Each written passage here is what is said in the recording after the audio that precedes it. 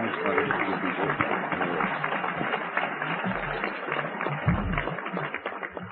I'm an alcoholic. My name is Eric. My sobriety date is July 12th, 1993, and I'm a member of the baby group of Alcoholics Anonymous in Toronto. We meet Thursdays and Sundays, Thursdays for a closed discussion meeting and Sundays for an open speaker meeting. If you're ever in the north end of Toronto, I'd really like to see you there. You'll get a warm cup of coffee, a good handshake, and you'll enjoy the meeting of the baby group. You know, this always sounds like a good idea. 6 months ago, John asked me to come up here and share, and it always sounds like a great idea at the time. And I've really thoroughly enjoyed this conference up till right now. But I'm here as my sponsor's sponsor said. He said, you know, Eric, the one thing we try and do in Alcoholics Anonymous when we get up at these podiums is we do the best we can and we practice the presence of God. And today I'm going to just do that. My sponsor phoned me at about 5 a.m. this morning. This is the kind of guys I hang out with in Alcoholics Anonymous. And he phoned me and he just said, he phoned at 6 o'clock this morning. He's on his way home from England right now. And you know what he said to me? He said he left a message saying, Eric, I just wanted to know that I'm thinking about you. And I know you're going to do well. And he said at about 10 a.m., if you feel a little twinge come over you, it's me saying a prayer for you. And I thank God for that. Because he said, you know what? I bet your eyes snapped open at about 5 a.m. this morning. Some of you might know my sponsor. His name's Butch M. He's from the Tuesday Night Collier Street group up in Barrie. And Butch has been my sponsor for the last 4 months and 5 months. And Butch has been a godsend in my life. We lost his sponsor. I don't know, some of you might know Bobby D. from the Tuesday Night Collier Street group in Barrie. He died June 10th this year, Founders Day in Alcoholics Anonymous. And Bobby was a great old-timer, and I miss Bobby so much. But he was just a great man, and he taught me so much. I only got to know him for the last couple of years, but that man is sorely, sorely missed in Alcoholics Anonymous. And I was speaking at a meeting that night. It was the Hill Group, and Bobby died at about 9:25 that night. And at 9:20 that night when I was speaking at this group, what happened is a bat came out. In the last 10 minutes of my talk, I was dodging around like this, and this bat was coming at me from all different areas. And after that meeting was over that night, I said, you know what? Because I thought about it the next day when Butch phoned me and said the old guy passed away. And I just figured it was Bobby just coming to say goodbye. And I truly look at it to be that way. That's exactly what happened. It was just Bobby saying, goodbye, Eric. And I've had 45 years of sobriety. And I miss him every day. And I'm so grateful I got to know him. I'd just like to do a little housekeeping. As Tom said last night, what a conference this has been. You know, I know that these conferences are hard to put on. A lot of work goes into them. And I just think we should give the committee a great hand here for putting a wonderful, wonderful conference on.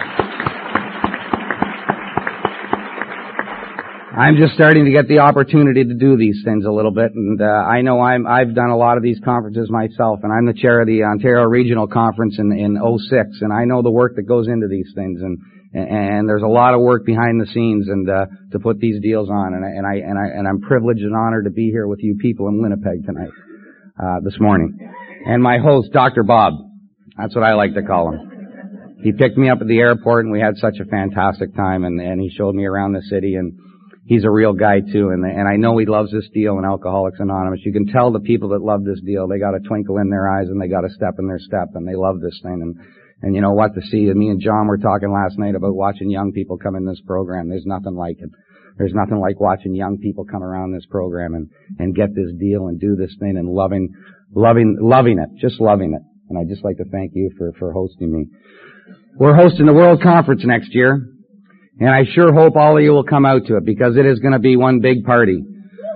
That's right. A friend of mine was telling me a couple of weeks ago that our mayor was getting interviewed.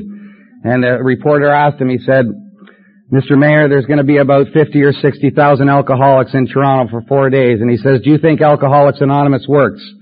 And the mayor shot back and he said, well, I sure hope so, because if it doesn't, this city's in big trouble.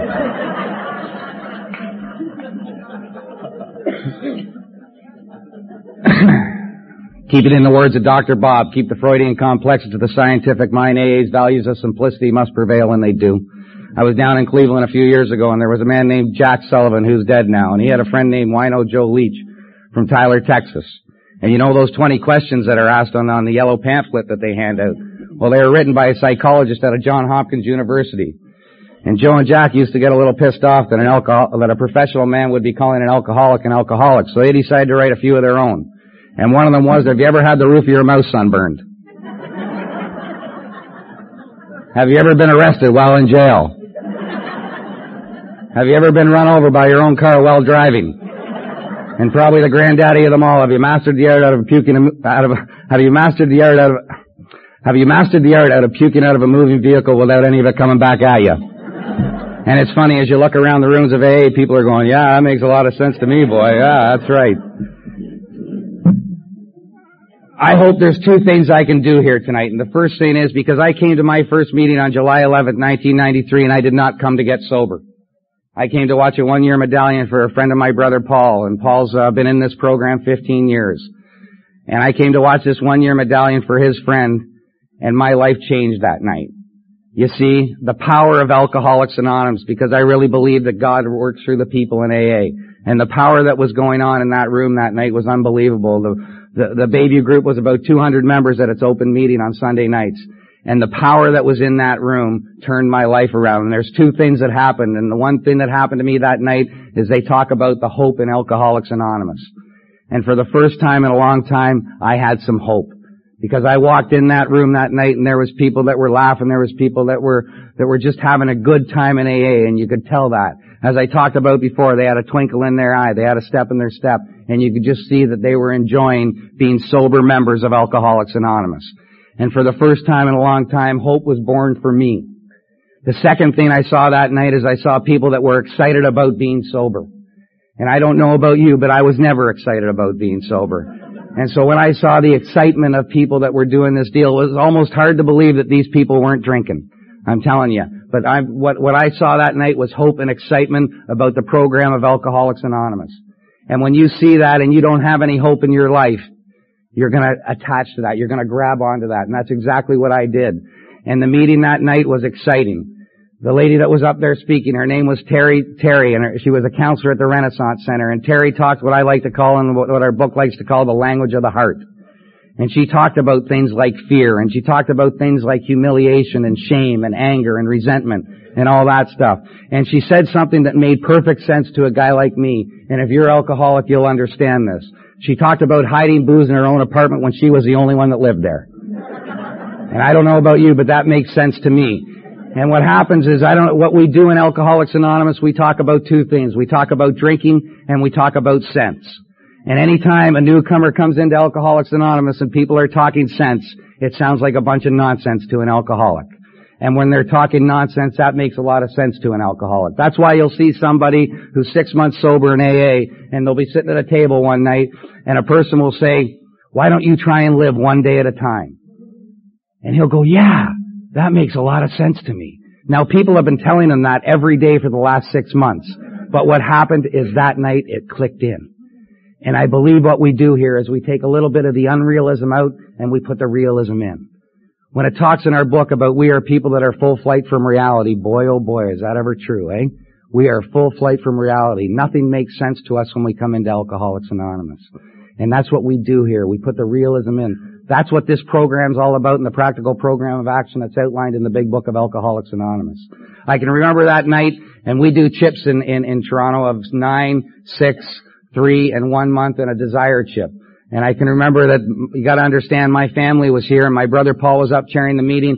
My mother was there, my brother Scott was there, and a friend of Scott's was there, and I was right beside Scott. And they got to that 9-month chip, and they said, is there anybody here with 9 months of sobriety? 6 months, 3 months, 1 month. Then it got to that desire chip, and they said, is there anybody here that has a desire to stop drinking? My whole family looked down at me like that. And I said, no, I don't want anything to do with it. I don't want anything to do with Alcoholics Anonymous. But you see, what happened during that meeting is about halfway through that meeting, I started to catch just a little bit of alcoholism. Just a bit. Just a bit. And when that meeting was over, I was a full-blown alcoholic with the disease of alcoholism, and I haven't had a drink since. And I went up to my brother. Thank you. And I went up to a friend of my brother's. His name was Eldon. And I said, Eldon, I think I want to do something about my drinking. And he said, well, you know, you're going to have to quit all that other stuff. And I said, I know I'm going to have to do that. And that's where my journey started. So when you talk about spiritual experiences and spiritual awakenings in Alcoholics Anonymous, That's exactly what happened to me that night. The power of Alcoholics Anonymous, how it's able to strip the egos of alcoholics and to make them feel part of something. And I hadn't been part of something for an awful long time. And that room that night turned my life around. I really, really believe that God got me sober. I don't believe that Alcoholics Anonymous got me sober. I believe that God got me sober. But I really believe what Alcoholics Anonymous has done is it's brought a purpose and an effectiveness to my sobriety, where I really believe that my purpose on life today, and God has given me the purpose and given all of us the purpose of carrying the message of Alcoholics Anonymous to the alcoholic who still suffers. And I love this program. I'm excited about this program, and I hope you can get excited about this program, because it's the best deal in town for alcoholics of our sort. One of the greatest things in the world is that when I came into Alcoholics Anonymous, I had people that weren't scared of hurting my sensitive alcoholic feelings. They were willing to step on me enough because they loved me enough to take a liar and a cheat and a thief like me and to help them out and to show me a new way of life. And I always wondered why they did things like that. And the only reason, I've been told many times, the only reason they do things like that is because they're so grateful for what has happened to them that they're willing to take a guy like me and work with me and show me the way of life of Alcoholics Anonymous. And I thank God for guys like that. One of the greatest things they did for me is they described the kind of person I was when I wasn't drinking. And I think that's the key here in Alcoholics Anonymous. I can remember my sponsor asked me when I came in, he said, "Eric, what do you think Alcoholics Anonymous is about?" And I said, "It's about not drinking." And he said, "Eric, Alcoholics Anonymous has absolutely nothing to do with not drinking. It has everything to do how to learn how to live without drinking." And that's been the key to Alcoholics Anonymous for me. You see, when I'm not drinking, our big book talks in the doctor's opinion, it talks about I am restless, irritable, and discontented at my best. That's the kind of person I am when I'm not drinking. But when I have a couple drinks, something happens to me, and it's just like this. And I don't know if you people can ever relate to this, but I'm sure you can. When I take a little bit of rye or a little bit of beer and I go,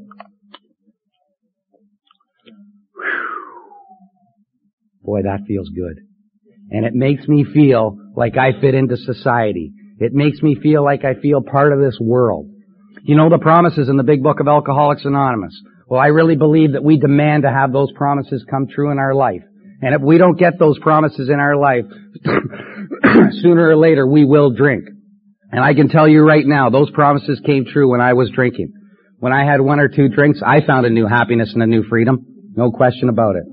When I had 3 or 4 drinks, I intuitively knew how to handle situations that used to baffle me. When I had 7 or 8 drinks, financial insecurity just went out the door. And when I had 10 or 11 drinks, I knew that booze was doing for me what I could not do for myself. Are these extravagant promises? We think not. But that's exactly what happened to me. The only problem with that is that booze gives me the illusion that all those things are coming true in my life. And then I wake up the next morning and I feel restless, irritable, and discontented, full of fear, full of anxiety, full of shame. Who remembers the phone ringing on a Sunday morning after a Saturday night and you're picking it up and you don't remember what you did last night? You don't remember what you did and you're so scared to pick up that phone, but part of you wants to know what you did, but really a part of you doesn't want to know what you did. And you pick up that phone and somebody tells you what you did. You know, that's shame. That's shame and humiliation. That's a heck of a way to live. And thank God for Alcoholics Anonymous that we don't have to live that way anymore. You know, I'm going to talk a little bit about what I was like before I even picked up a drink, and I'm going to talk a little bit about drinking. But you know what? I got to be honest with you. I don't talk a lot about drinking because most of the stuff I remember never happened. And I'm going to tell you a little bit about my family and you'll be able to go from there. And I want to talk about this disease because I really believe this disease is a disease of perception. And what happens to a guy like me is I see things differently. And the miracle of Alcoholics Anonymous, and don't ever forget this, the miracle of Alcoholics Anonymous is not a change in what I see, but it's a change in how I see things. And the progress and the progression of Alcoholics Anonymous, going through the steps in the big book of Alcoholics Anonymous, you get to see things differently. And that's the way my journey in Alcoholics Anonymous has been, is that I can look at something one time and I can see it completely different a year, 2 years later.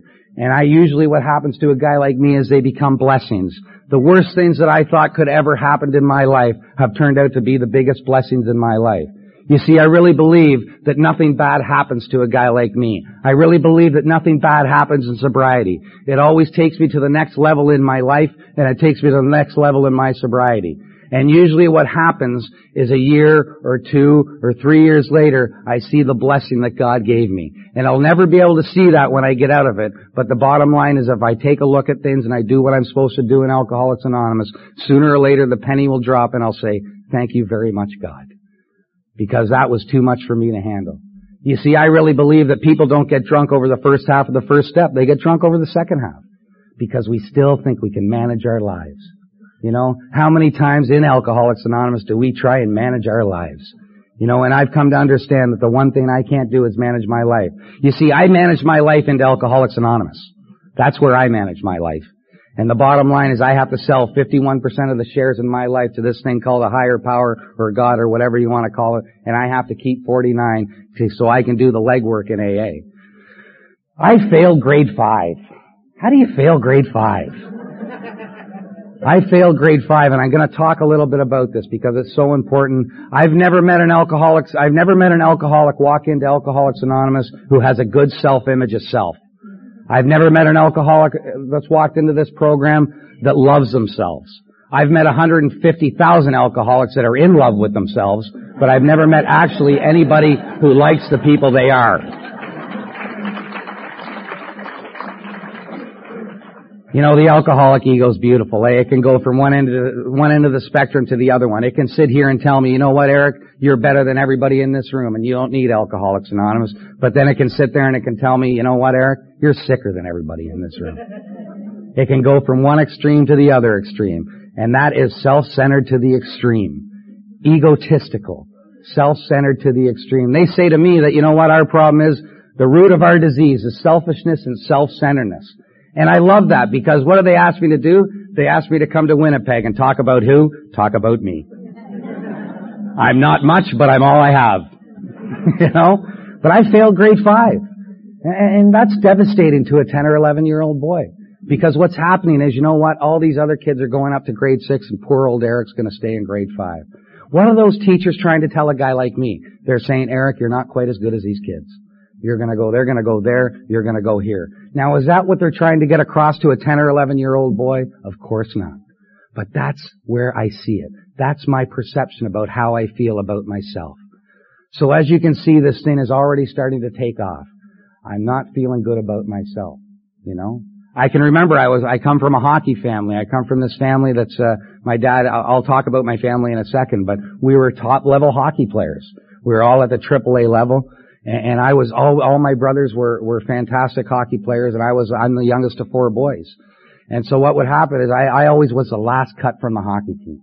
You know, I'd always make it right there, and then I'd get called into the office, and they'd always say, Eric, you know what? We're gonna have to let you go. You're just not quite good enough. And all my friends are going up here, and poor old Eric's going down here. Now again, what am I thinking? I'm saying, you know what? I'm not as good as these kids.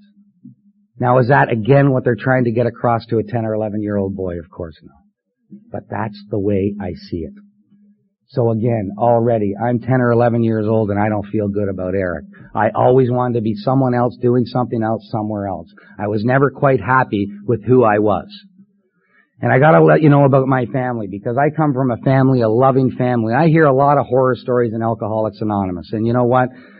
I completely agree with all of them and how tough it was. But the bottom line is I come from a family that was a loving family. My mom and dad gave us everything we needed. Not everything we wanted, but everything we needed. It was an upper middle class family, and it was just a good family to be with. You see, I have 3 other brothers, 3 older brothers, and 2 are alcoholic and 2 aren't. The 2 youngest are alcoholic and the 2 older ones aren't. And you see, what I hear in Alcoholics Anonymous is a lot about people blaming people for why they're alcoholic. And I've come to understand in this program that victims do not get better in Alcoholics Anonymous. They die an inch a day for years and years and years. Until I was able to take full responsibility for my sad lot in life, and I was able to accept that I have this disease of alcoholism to my innermost self, I could never get better. As long as I was blaming it on mommy or daddy or my brothers or or because it was raining on the way to school, or because the sun came up in the east instead of the west. The bottom line is I was never going to get better in Alcoholics Anonymous. There's nothing wrong with going back and taking a look at what you have done and what perpetuated you to get from here to here. But the bottom line is that if you hang there, you die. And you die an inch a day for years and years and years. And we can't afford to do that. We cannot afford to do that in Alcoholics Anonymous. So I have my dad. He comes from he was the University of Toronto. He played hockey for the University of Toronto Blues. He was the captain of that hockey team. My mom was basically a great mom. She went to the University of Toronto as well. I have a brother, Barry, who's now he's a Baptist preacher. And Barry had a little problem with alcohol, but he found God. And now he's a teacher at Heritage College in Cambridge, Ontario, which is a Bible college. He's got his master's, and he just quit drinking at 21 years old and never looked back. Now, I have a brother named Scott, and I'm sure every family's got this brother. It just makes you sick, because everything he does just turns to gold. And he's one of these guys that works the principles of Alcoholics Anonymous in his life, and he doesn't even know it. It just comes naturally to him. And I was talking to Scott on Thursday, and I had a great conversation with him. I'm probably the closest to Scott. And Scott's one of these guys, and I'm going to tell you a little story about Scott. Scott left home when he was 16 years old. He went to play junior hockey in Kingston, Ontario. At the end of that 3 years, he signed a professional contract with the New York Islanders. And he played about 25 games in the NHL, but most of it was spent in the American League.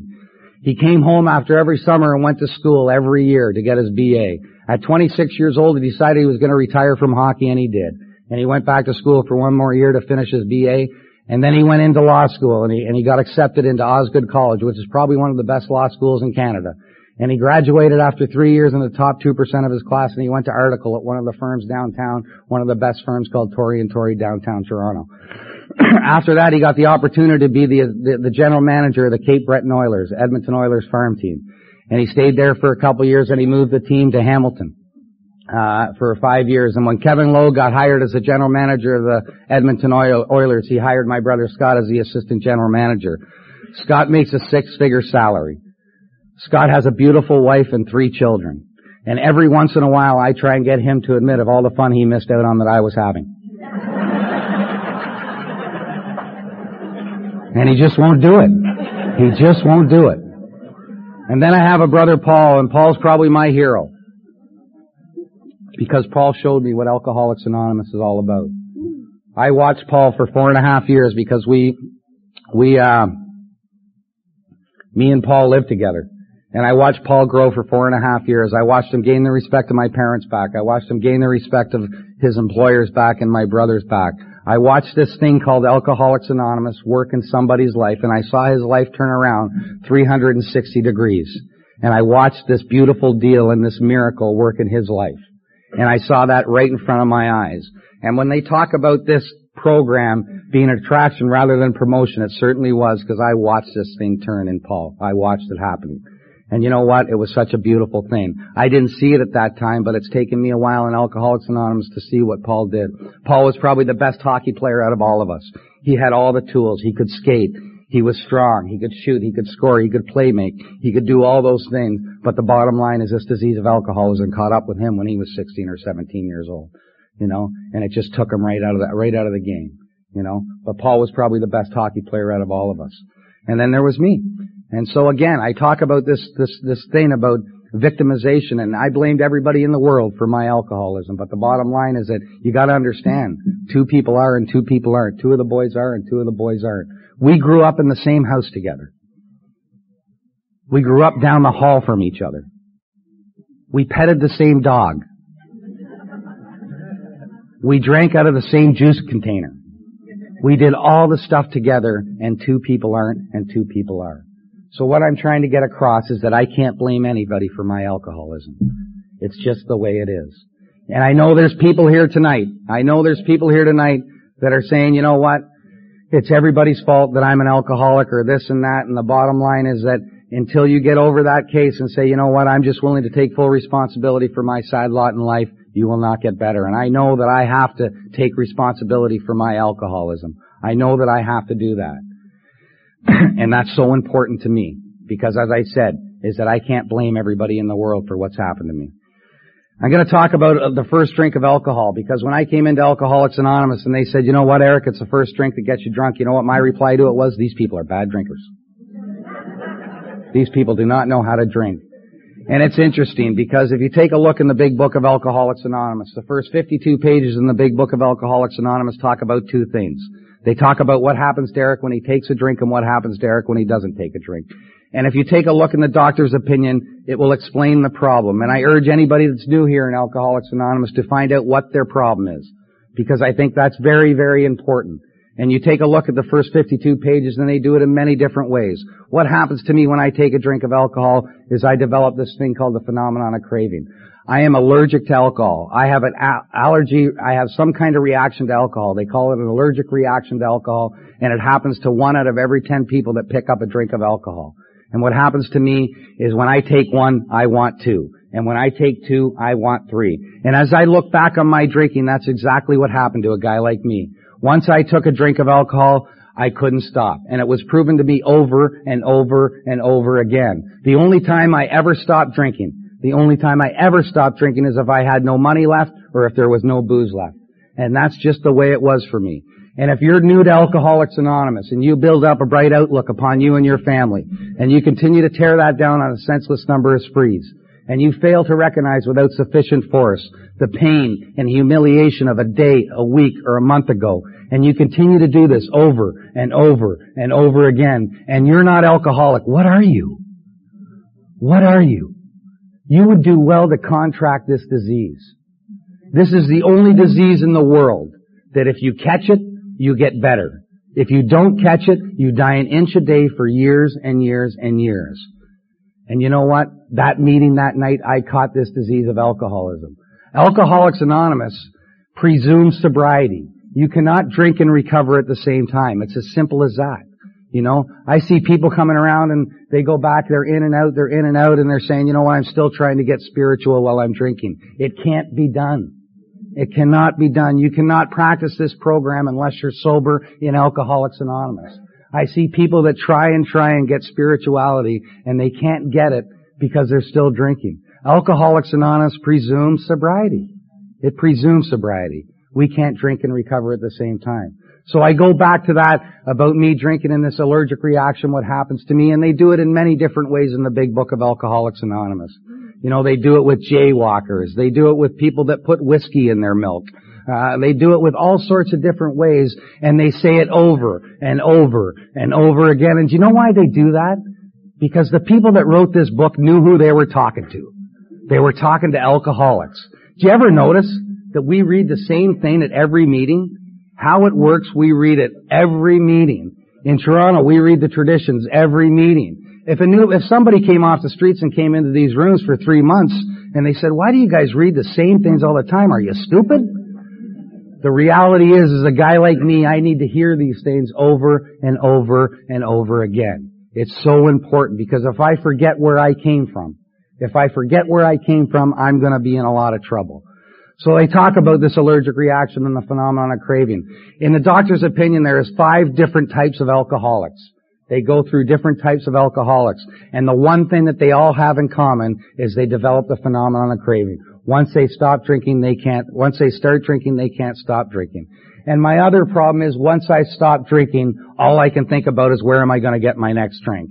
And what Dr. Silkworth calls that is the obsession of the mind.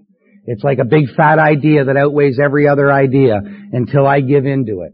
And I don't know how many times I said to myself, I'm not going to drink today, and I'd be drunk by 12 noon. You know, I don't know how many times that stuff happened to me, and all I could think about is where am I going to get my drink? I need my drink. So you know what? I have a problem, because you know what? I can't drink because I'm allergic to it, and I can't stop because I have a mind that keeps on telling me that I want it. And as I talked about in the 52 pages of the Big Book of Alcoholics Anonymous, that's exactly what they talk about.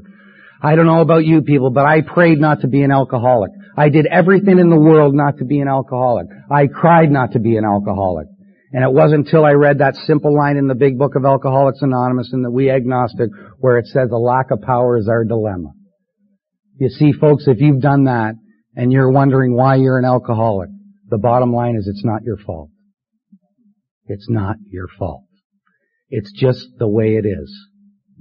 And as I said before, until I accept that, I'm going to struggle in Alcoholics Anonymous. You know? And so it's so important for us to find out what our problem is and what the solution here is in Alcoholics Anonymous. I was a member of the Bayview Country Club, and a Bayview Country Club is an alcoholic's paradise. Because you're private members of this country club, and I'll tell you what happens at private clubs, is you write your name and number down and they give you whatever you want. And at the end of the month, Daddy gets the bill. Beautiful thing. And so we had 2 practicing alcoholics at this time, so me and Paul would go over to that club, or I'd go over, and I want you to think about this. I'm 16 years old. Does this maybe tell you a little bit about early stages of alcoholism? I was 16 years old, and the club was around the corner from my house. And I would go down to the club, and I would sit there and watch Monday Night Football and drink liquor by myself. And then I'd go into the card room and I'd play cards and do whatever I had to do, and then I'd come back, and then I'd walk home. And I did this a lot. And the only problem with that is on the 6th or 7th of every month, your dad would get the bill. And my parents were separated at this time. And my dad would phone me on the 6th or 7th of every month, and he'd say, Eric, you can't do this to me anymore. You cannot do this to me anymore. This is costing me so much money. You can't do it to me anymore. And you know what I'd say to my dad? I'd say, Dad, I promise I'll never do this again. And you want to know what, folks? I meant it. I didn't want to do that kind of stuff to my dad. My dad had given us nothing but the best. He gave us the love. He gave us the financial support. As I said before, he didn't give us everything we wanted, but we got everything we needed. We didn't go starving for nothing. And I didn't want to do that kind of stuff to my dad. But I want to tell you about the disease of alcoholism. And when they talk in the big book about this thing, is powerful. It's cunning, baffling, powerful. About 2 or 3 months after I said that to my dad, I don't know if you people have ever done this, but I would say something like this. I wonder what he really meant by that. He didn't mean stop going to the club forever. He just meant give it a little break. And I would rationalize it and I'd justify it just to the way I wanted to see it. I went to the Bayview Country Club 2 months later, and I went for 1 drink. And I left the Bayview Country Club about 8 hours later. I made an ass of myself, I made an ass of my family, and I didn't want to do that. I didn't want to do that. But that's what 1 drink of alcohol does to a guy like me. It just starts everything off. It just starts the whole process off, you know? What's the difference between an alcoholic and a social drinker and a heavy drinker? The big book talks about that. You know, have you ever seen social drinkers? I don't particularly like social drinkers. You know, have you ever seen these social drinkers? They'll be sitting at a table, they'll have 2 or 3 drinks, or the waiter will say, come up, and they'll give them a drink, they'll put drinks around the table, and you know what they'll start doing? They'll keep talking. Can you imagine that? They'll keep talking, and about 2 or 3 drinks, the waiter will come back and they'll say, would you like any more? And you know what they'll say? They'll say, no, thank you, I'm starting to feel it. And that doesn't make any sense to a guy like me, because I'm just starting to feel it. That's where I want to go, because it's taken away the fear. And I've come to understand what happens to a social drinker. You see, social drinkers have good self-images of self. And social drinkers like the way they feel. And social drinkers don't feel ill at ease all the time. And their environment does not threaten them constantly. And so when they start to have about 2 or 3 drinks, something's starting to happen to these people, and they're starting to feel a change. And they don't want to change. So they say, no thank you, I've had enough. And every once in a while, they might drink too much, but not very often. And they stop drinking because they're quite happy with who they are. The alcoholic, on the other hand, when they have 1 or 2 drinks, as I talked about before, something happens to us where the magic just starts to begin. And I've come to understand that the alcoholic is ill at ease constantly, does not like who they are, and I don't know about you, but my environment threatens me on a regular basis. And when I have 2 or 3 drinks of alcohol, as our speaker talked Tom last night, I start to get rocketed into this 4th dimension.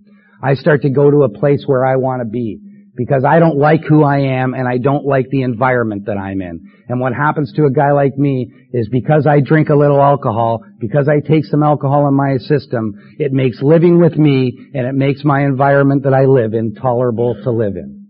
That's what it does for a guy like me. That's the difference between a social drinker and an alcoholic, you know? See, people used to say to me, Eric, you drink too much. And do you know what I'll say to them? No way. I never drink too much. And if you're an alcoholic, you could never drink too much in the world. My problem is I can't drink enough. You see, when they talk about us being powerless over alcohol, I'm not powerless over alcohol because I can't drink. I'm powerless over alcohol more so because I can't make it work anymore. I cannot make it work anymore. I never set out once to say, you know what, Eric, I'm going to go get so disgustingly drunk that I'm going to puke on the cop car. I'm going to do something to the bar. I'm going to do all this. I never set out once to do that. It was always, you know what, I'm just going to go out. I'm going to have a couple drinks, and that's going to be the end of it. And I never set out to get completely drunk. The only problem with alcoholics, and as I told you before, the only problem is that we have a couple drinks and we start to feel good. And then as time goes on, we need more and more and more. You see, there are 3 stages to alcoholism in my opinion. The first stage is what I call fun plus fun. You know, we're starting to really enjoy it, and it's a lot of fun for a long time. And I don't know about you people, but I enjoyed alcohol for a long time. It was a social lubricant. It was great. And then the second stage of alcoholism is what they call fun plus problems. But you see, I'm still having fun. And as long as an alcoholic's having fun, they're never going to quit drinking. As a matter of fact, the alcoholic just needs to think that they're going to have a little fun, and they'll never quit drinking. Do you understand what I'm saying? And then the third stage of alcoholism is what they call problems plus problems plus problems. You see, the good old days are gone, and we'll never be able to recapture that feeling that we had years and years ago. You see, I know that I was in the early stages of alcoholism when I was 16 years old. Somebody could have come up to me and say, Eric, you're in the early stages of alcoholism. You better do something about your drinking. And you know what I would have said to them? I would have said, but I'm having fun. I'm having fun. And as long as we're having fun, you know what? We're never going to come to Alcoholics Anonymous, or we're never going to quit drinking. It has to be desperation. We have to be desperate. And until we're desperate, we're not going to do anything about our drinking, because drinking was our solution for so long. It made us feel like we were part of society. It made me feel like I fit into this world. And you take that away from me, I'm going to feel like a mess.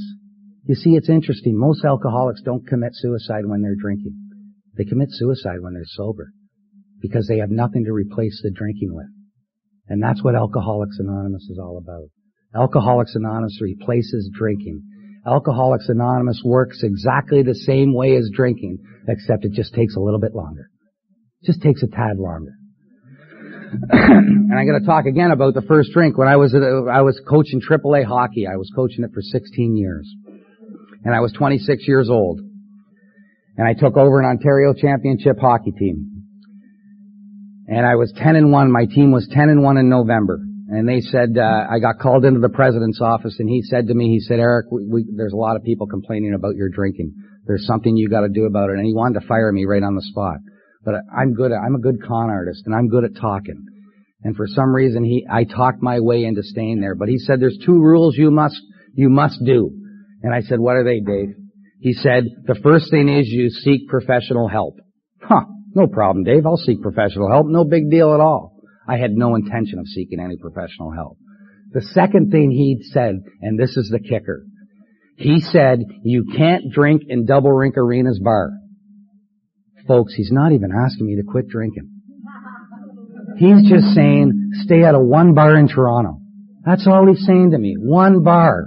Stay out of one. Toronto's a big place. One bar.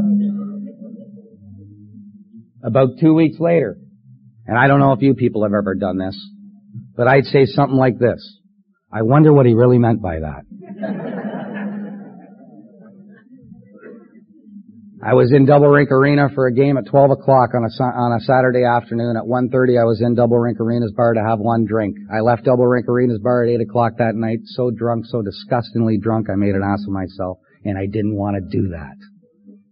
I didn't want to do that. You see, there's 2 things that made Eric feel like a person. The first thing, and always the first thing, was alcohol. It made me feel bulletproof. And the second thing that was so important to me is I had this little hockey card that said Eric Howson Hockey Coach, and that made me feel like $1 million. And our book talks about that. It talks about when everything's on the line, when we put everything on the line, And we still pick up a drink of alcohol, even though we know exactly what it's going to do to us. We still pick up a drink of alcohol. You see, the consequences were never too heavy for what alcohol gave me. You know, it talks about in that book things that are in our favor, and we pick up a drink of alcohol. That's insane. When they talk about the insanity of this disease, that's exactly what they're talking about. They're not talking about the 10th floor of a hospital where people are there that are going to need some treatment for the rest of their lives. And they're going to need some kind of chemical to make their brain balance properly. That's not the insanity we talk about here in Alcoholics Anonymous. The insanity we talk about here in AA is as being as perfectly sober as you and me are right now and picking up a drink of alcohol, even though the evidence is overwhelming what happens to people like us when we pick up a drink. And we pick it up. That's what Bill Wilson's definition of insanity is. Being as sober as a chief and still picking up a drink of alcohol, even though the consequences, we know what happens to them. And we still do it. And we still do it. You know? My last month of drinking was really impressive. I was out of a job, I had some money in the bank, and this was my routine. I'd go to the liquor store at about 10 o'clock in the morning. For you people that don't know, the liquor store's open at about 10 a.m. Okay, and I'd go to the liquor store at 10 a.m., I'd grab a 40-ounce of rye, I'd usually go to the bar for some lunch, a couple crackers and a few beers, and then I'd go home and I'd drink rye all night. I'd pass out at about 2 in the morning. Or 1 in the morning. I'd get up at about 6 o'clock in the morning. I'd do my aerobics over the toilet. I'm sure you've all done them. And then I'd do the same thing. Then I'd pass out, have a couple more drinks, pass out. And I did this over and over and over again until July 11th, 1993. That weekend, I had bought a case of beer, and I was so physically sick that I couldn't even drink that beer. Physically sick that even though I was drinking it, I couldn't get drunk. It wasn't working anymore, and that's what I talked about, being powerless over alcohol when it just doesn't work anymore. It wasn't stopping the noise going on in my brain anymore. It just wasn't happening. The most devastating 6 inches of space is the space between our ears, because the stuff that goes on there is unbelievable. It never stops. My brain's going 40 different ways looking for a stop sign. And you know, it just doesn't stop, and it wasn't stopping any of it. The liquor wasn't working anymore. And I was so physically sick. And I really believe that night, when they talk about that weekend, when they talk about this disease being a threefold disease, when they talk about it being physical, mental, and spiritual, I believe that weekend I was physically bankrupt, I was mentally bankrupt, and I was spiritually bankrupt. And that whole day on the Sunday afternoon, my brother Paul really wanted me to come to this meeting of Alcoholics Anonymous. And I was debating it all day because it was the hottest day that had ever come across Toronto. It was never been hotter in Toronto. It had nothing to do with me withdrawing from alcohol. But it was so hot. And I can remember going into the Bayview, I finally decided, you see, I was saying to somebody this weekend, the worst decision I thought I could have ever made was come to Alcoholics Anonymous. Turns out to be the best decision I ever made. Isn't that weird? You know? The worst thing that I could have thought I could have done was come to AA. You see, we had one alcoholic in the family. We don't need any more. That was my thinking. You see, when my brother was 26 years old and he came into this program, I was 22 and a half years old. And do you know what my thinking was back then? I have another 3.5 years of good drinking before I have to turn myself into you people. That's the way I thought. So I knew that I was powerless over alcohol long before I got here. Would I use those words, powerless? Of course not. But I knew there was something really weird about my drinking. And as I talked about before, I came in on the second half of step 1 because I couldn't manage my life anymore. I couldn't manage it, you know. And I went to the Bayview group that night and I saw the excitement and I saw the hope and I saw all that stuff. And my brother Paul, after the next day, he said, I don't want you to pick a sponsor. I don't want you to pick a home group. I'm going to take you around the meetings. And for the first 30 days, we're going to go to meetings every day. And that's exactly what my brother Paul did. And I'm so grateful for what he did for me, Paul. Because again, he did with this program. Because this program, it's so hard. And you heard Tom talk about it last night and Mary talk about it. It's so hard to help loved ones. It's so hard. Because our expectations start to get up here. And when our expectations start to get up here, what happens to people like us, when they're not met, we get resentful. It's so hard to help loved ones, and I'm sure it wasn't easy for Paul because Paul watched me before he came into this program. And Paul says the greatest moment in his life was to watch me come through the doors of Alcoholics Anonymous. And that's the greatest deal. My brother Paul watched it. It's like loving the alcoholic for who they are, but hating them for what they're doing. Hating the disease of alcoholism. Loving the alcoholic, but hating the disease of alcoholism. And I ended up getting this sponsor. His name was Jerry C. I thought he was an Italian gangster. He turned out just to be Italian.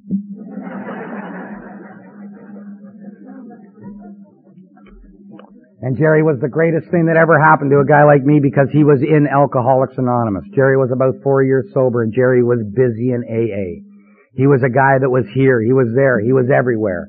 It's interesting, when we come into Alcoholics Anonymous, we look for people that we're like. Why do we want to look for people that we're like? We're trying to change who we are. And I take a look at a guy like Robert, and I take a look at a guy like Mike and Scott and the other guys here. When they came into Alcoholics Anonymous, they looked for people who they wanted to be like. They looked for those people like John. They look for the people that they want to be like. Get in the back pockets of these old timers, because they're the ones that are going to teach you. You know, they know the black lines in the big book of Alcoholics Anonymous. That tells you the program. But the white lines in between are the ones that the old timers are going to tell you how to do this deal.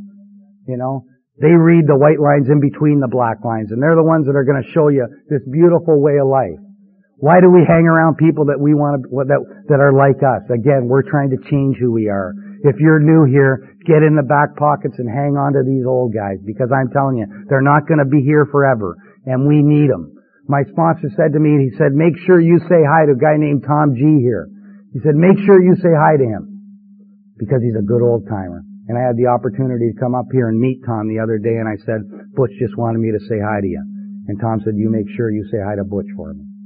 Because those are the guys that know this deal, and they're not going to be around forever. So it's important for us to carry this deal on. You see, there's so much stuff coming into Alcoholics Anonymous today. There's anger management. There's, therapy going on. Every self-help book in the world is out there, and it's infiltrating AA, And all I know, I was at a meeting a couple of weeks ago, and there was a girl that was 1 month sober, and some lady came up to her after the meeting and said, why don't you go grab this self-help book? And I asked her after the meeting, I said to this girl, I said, have you read a lot of self-help books? And she says, yeah, why? Can you tell? And I said, have they done you a lot of good? And she says, no, as a matter of fact, they haven't. I'm in Alcoholics Anonymous. I said, read the big book of Alcoholics Anonymous. Because the big book is the best self-help book in the world. It has helped more people than any other self-help book in the world. The big book of Alcoholics, we shouldn't be telling newcomers to read this and to read that and to read that. We should be getting into the 12 and 12 in the big book of Alcoholics Anonymous. That's where this program is. It's not about anger management, because I don't know anything about that. It's not about, feelings and all sorts, because I don't know anything about that. It's not about self-help books. Thank God for the old timers who said, you know what, Eric? I'm going to pass on the simple program of Alcoholics Anonymous that was passed on to me. Thank God for that. Thank God for that. And that's what I want. I want to be able to pass on this simple program that was passed on to me. And I want that to carry on. And that's the way I sponsor people today. I can remember being at my first business meeting, and Jerry said, I want you to go in there and shut up. I want you to take the cotton out of your mouth and put it in your ears. God, these guys talked rough to you. They weren't easy on you. And so that's what I did. And I went into that first business meeting, and the lady was up there chairing, and she said, we need people to set up the baby group Sunday and Thursday nights. And Jerry put up his hand. And I said, boy, if I picked a good sponsor, this guy's a fantastic guy. He said, Eric will set up Thursdays and Sundays. He'll set up Thursdays, Sundays. Don't worry about it. I'm going like this. I'm going, geez, I'm new in this program. Thank God for guys like Jerry. And Jerry wasn't one of these guys that said, you know what? We're going to wait 3 years before we do the steps of Alcoholics Anonymous till you feel better. I'll tell you what. You come into Alcoholics Anonymous and you just sit in the back chair, you will feel better. You'll feel resentment. You'll feel shame. You'll feel fear. You'll feel anxiety. You'll feel that crap a whole lot better. if you just sit there and do nothing in Alcoholics Anonymous. It's like sitting in the back chair. It's like sitting in a chicken coop for 1,000 hours. See if you become a chicken. Same thing in Alcoholics Anonymous. Come sit in a chair. See if you get good, contented sobriety. I've never met anybody that goes to work once a week and gets a paycheck. I've never met anybody go to school once a week and come out with full credits. And I've never met anybody come to Alcoholics Anonymous once a week and get good, contented sobriety. It just doesn't happen. And it never will happen. And you know what? Jerry got me involved in the steps, and I was 6 months sober and I was doing the steps, and he got me through it, and we did my step 4 and 5 and we went on. Now you gotta understand, when you're in sobriety, going through the steps for the first time, you think you've done this program and everything's great and it's gonna be honky-dory from there on in. The bottom line is I did the best I could at that time. And I thank God for doing that best I could at that time. And Jerry was a guy, we went to roundups, we went all over the place together. It was phenomenal. I was in AA. You know? I was in AA. And at about 3.5 years sobriety, and I'm sure it's never happened to anybody here, but I fell in love at the coffee pot. Fell in love at the coffee pot. She was a beautiful girl. And we went out, we were members of the same home group. That's smart, right there, eh? You'd think you learned something after 3.5 years.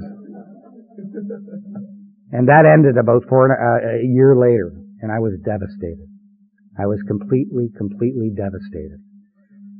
And I had this black spot in my stomach. You know the football? You know the emptiness? And I had that spot at 4.5 years of sobriety. And I really realized why I drank in the first place. Because I didn't want to feel stuff like that. And I went through it. And our book talks about it, and the speakers were talking about it this weekend. When all else fails, what do? We go work with another alcoholic. And I was out there. And I finally got a hold of this one guy, and I didn't let him go for 6 months. He thought I was great, and he was busy saving my life. And we went all over the place together. And another thing at that time, my sponsor Jerry was going through some personal problems, so I had to get another sponsor. And I picked this guy from my group. His name's Bill Clearwater. He doesn't mind me breaking his anonymity. He does. And probably the greatest thing in the world happened to me. He took me through the big book of Alcoholics Anonymous, Joe and Charlie style, and it took about 8 months to a year to go through it, and my life changed. You see, that book came alive for me. I realized the program that I didn't have. And I realized what this program was really asking me. You see, I think for a long time there, after about 2 years of sobriety, I was coming to meetings late, and then leaving early and doing all this. I really wasn't doing the deal in Alcoholics Anonymous. And I've come to understand that the big book of Alcoholics Anonymous is not a book that's meant to be studied. It's a book of instructions and directions that have to be followed for us to have what we call, or Bill Wilson calls, a spiritual experience or a spiritual awakening. You see, I can study that book till I'm blue in the face. I can know every dictionary meaning in that book, every word, every dictionary meaning, but if I'm not willing to apply that in my life, it's never going to work for me. You hear people get up here and quote the big book of Alcoholics Anonymous. You hear me talk about the big book of Alcoholics Anonymous. It's very easy to be up here pontificating from the podium about Alcoholics Anonymous, but you know what? What am I doing? What am I doing in AA? Action, action, action. You see, I really believe that there's a difference between relief and freedom. When you come into Alcoholics Anonymous, you need relief because you haven't had relief in a long time. And you need some relief. But the only difference between freedom and relief is temporary. And if you want the freedom that we talk about here in Alcoholics Anonymous, you have to do the program. You have to be involved in the program of Alcoholics Anonymous. And if you want that freedom, do that, because you'll get it. And those promises will come true in your life. And Bill took me through the big book of Alcoholics Anonymous one-on-one. And we went through that thing, and my life has never been the same since. You see, I learned so much. I realized that AA is not a fire station. You can't come here and put out your fires. This is a way of life. This is a way of life, and a beautiful way of life that has to be continued on and on and on.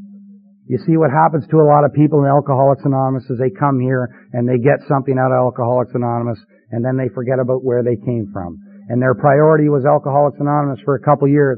But what happens is Alcoholics Anonymous slips to the priority list down here. And it's not important. They start to get the family back. They start to get their money back. They start to get the business back and everything back. And AA becomes a low priority.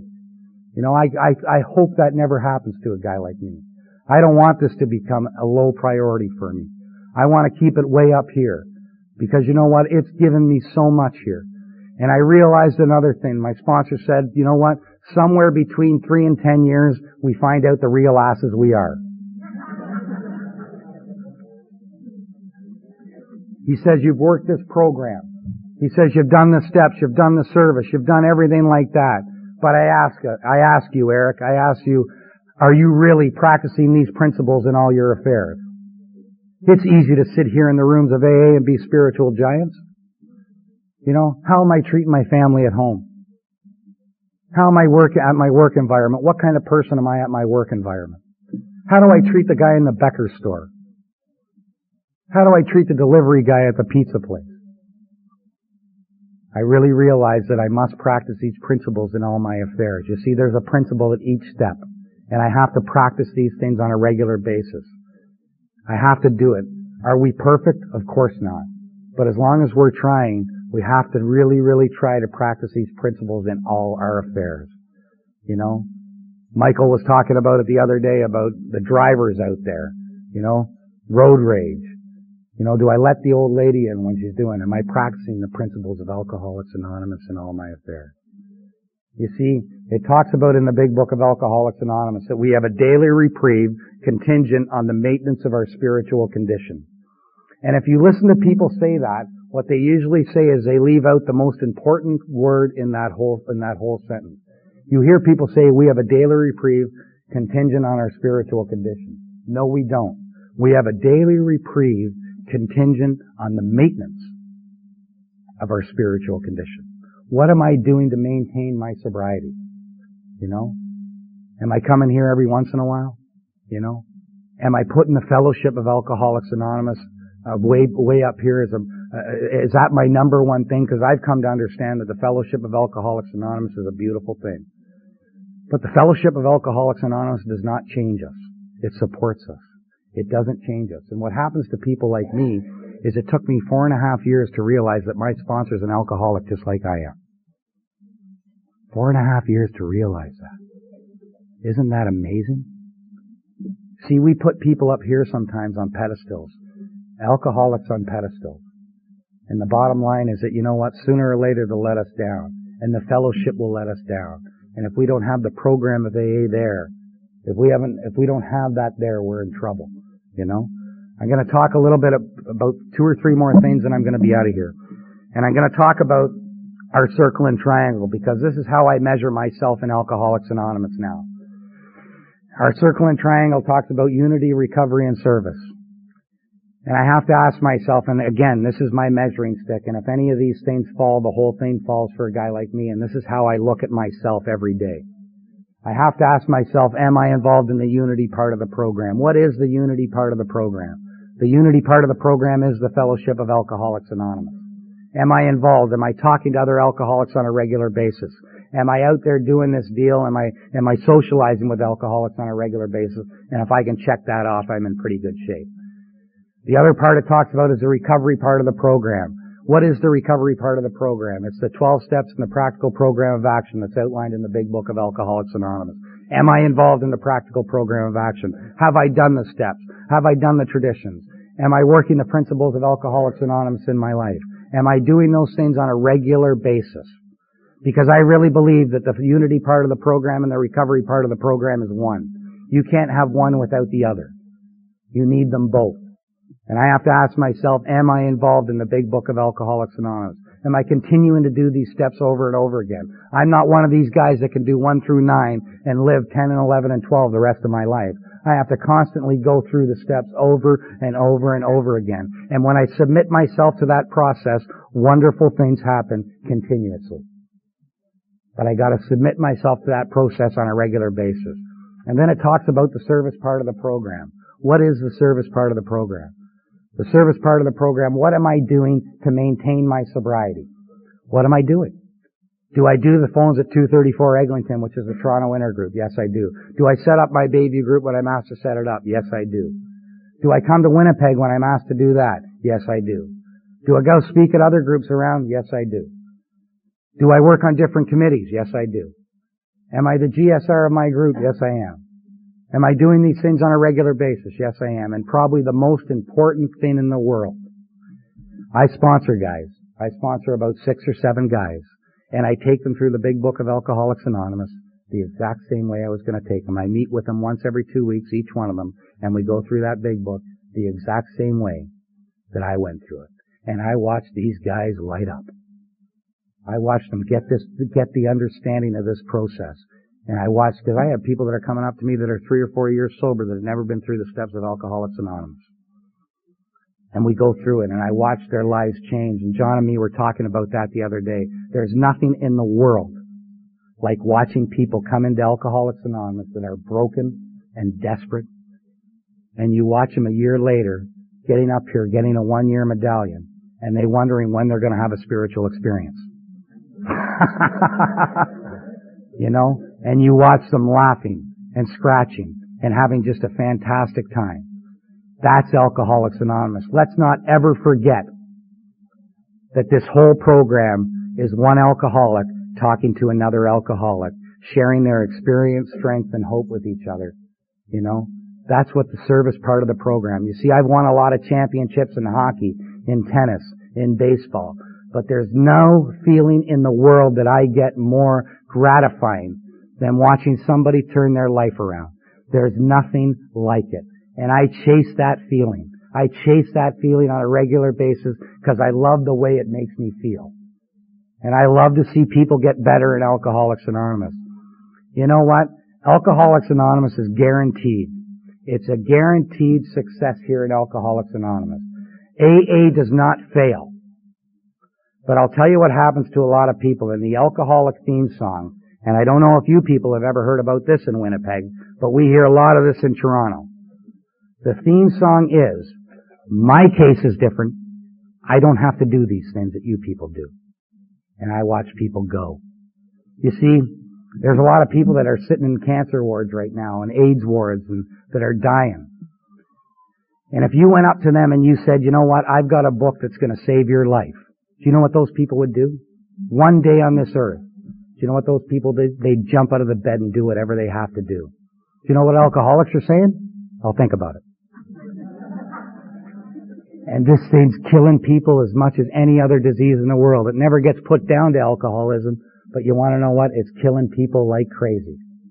It's either, you know, they die in a car accident or their heart failure and all that, but alcoholism is killing people, and I want to be ready for them. So when I talk about the circle and triangle, am I in the recovery part of the program, the unity part of the program, the service part of the program? If I can check those 3 things off, that means I'm in the circle. And when I'm in the circle, they call that the circle of love, and Alcoholics Anonymous is working in my life. But when one of those things collapses, I just have to look. When I'm not feeling well, I just have to look, and I see that one side's collapsed, and what happens is the whole side's collapsed. I'm going to talk about the power of God, then I'm getting out of here, I promise you. The power of God in the rooms of Alcoholics Anonymous, because I really believe that God speaks through people. You know, I really, really believe that. Part of our problem is we don't listen most of the time. But the bottom line is God speaks through people, and I'm going to show a couple of examples about how God works in my life. I was sitting at 234 Eglinton doing the phones on a Saturday night one night, and a call came in at about 6:30 at night, and there was a guy on the phone, and he said, "You got to help me out. You see, I've got a guy in Clifford, Ontario, and you got to understand, all the meetings that I go to in Toronto, I tell this story. And Clifford, Ontario is a little small farming town in northwestern Ontario. And it's just a little town. I always ask people, do you know where Clifford, Ontario is? And nobody knows where Clifford, Ontario is. You blink and you go by it. And this guy says, I've got a sponsee in Clifford, Ontario. He's in real bad shape. And he needs somebody to talk to. Can you help me out? And I said, I can do better than that. I said, I spoke at a 1-year medallion in Clifford, Ontario about 2 weeks ago. And I was able to phone Greg, who I spoke for. And this guy lived 2 doors down from Greg. And you see, in Toronto, on a weekly basis, we have about 200 people that go in and do that phone shift. What are the chances of me being there at 6:30 at night on a Saturday night doing my deal in my sobriety station in Alcoholics Anonymous? God doesn't work that way. Come on, no way. God wouldn't have me in the right place at the right time doing my deal in Alcoholics Anonymous. No way. This is another coincidence. No way that can happen to a guy like me. I'm here to tell you, that's exactly the way God works. That's exactly the way God works.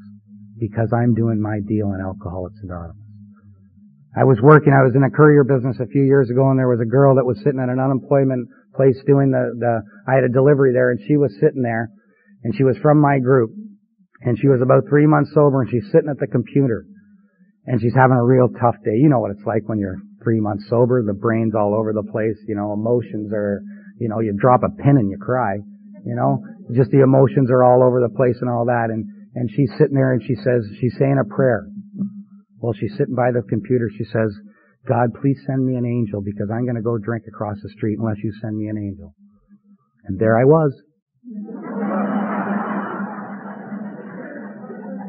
And there I was.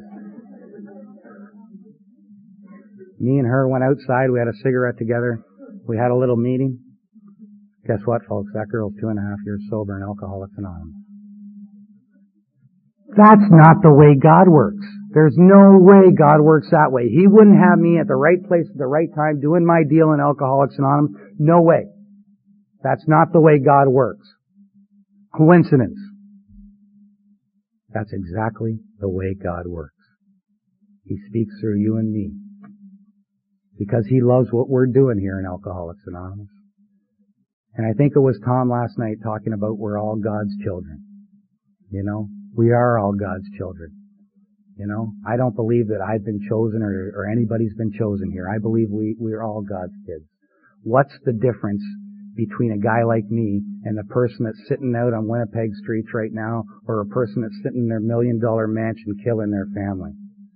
I really believe that I've come to understand that I'm one of God's kids. And I really believe that once you start acting like one of God's kids, you start to get treated like one of God's kids. I really believe that, And you see a lot of people that come into AA and they leave AA and they do all this. I really believe that we all have that moment of clarity.